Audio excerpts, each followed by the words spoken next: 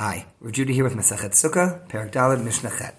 We're going back to what started at the beginning of the Perek, where it gave us a number of items that take place over a certain number of days. We're continuing on with two of them here. Ha'halel v'simcha shmona ketzad.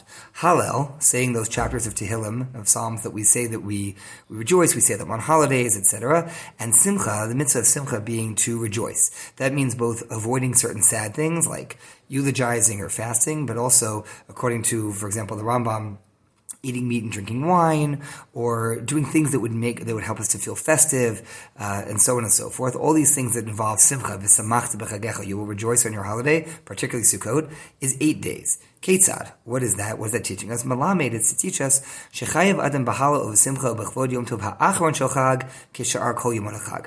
It's there to, why is it telling us 8 days? Of course I know this, there's 7 days of Sukkot, why I need to do that?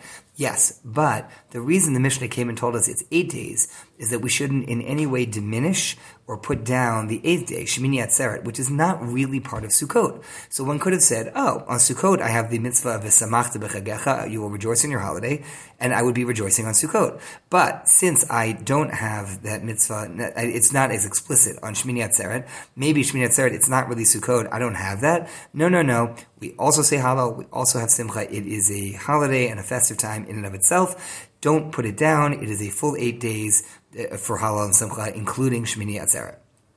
Sukkah Shiva Ketzad. Sukkah is 7 days. What is that there to teach us? I knew that already. Nope. If you finish eating the last meal you think you're going to eat on the last day of Sukkot, which is Hoshana Rabbah, you should not take down your Sukkah. Why? Because you still have a mitzvah to dwell in the sukkah the rest of the day. So if you last minute decide to have a little something to eat or drink, or you're going to go sit somewhere, you should be there until the very last minute. So taking down the sukkah would announce that it's over before it's over. So when we say sukkah is 7 days, we mean it's a full 7 days. Don't take down the sukkah. Allow yourself to be in the sukkah and be living in the sukkah.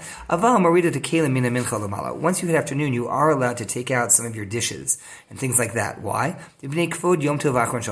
In order to allow for the honor and celebration of the last holiday, meaning the 8th day, Shemini Atzeret, which is no longer Sukkot, and one does not sit in a sukkah, certainly not in Israel. Outside of Israel, there's a question about sitting there on Sukkot because on Shemini Atzeret, because maybe it's still possibly the last day of Sukkot because we're not sure about the calendar.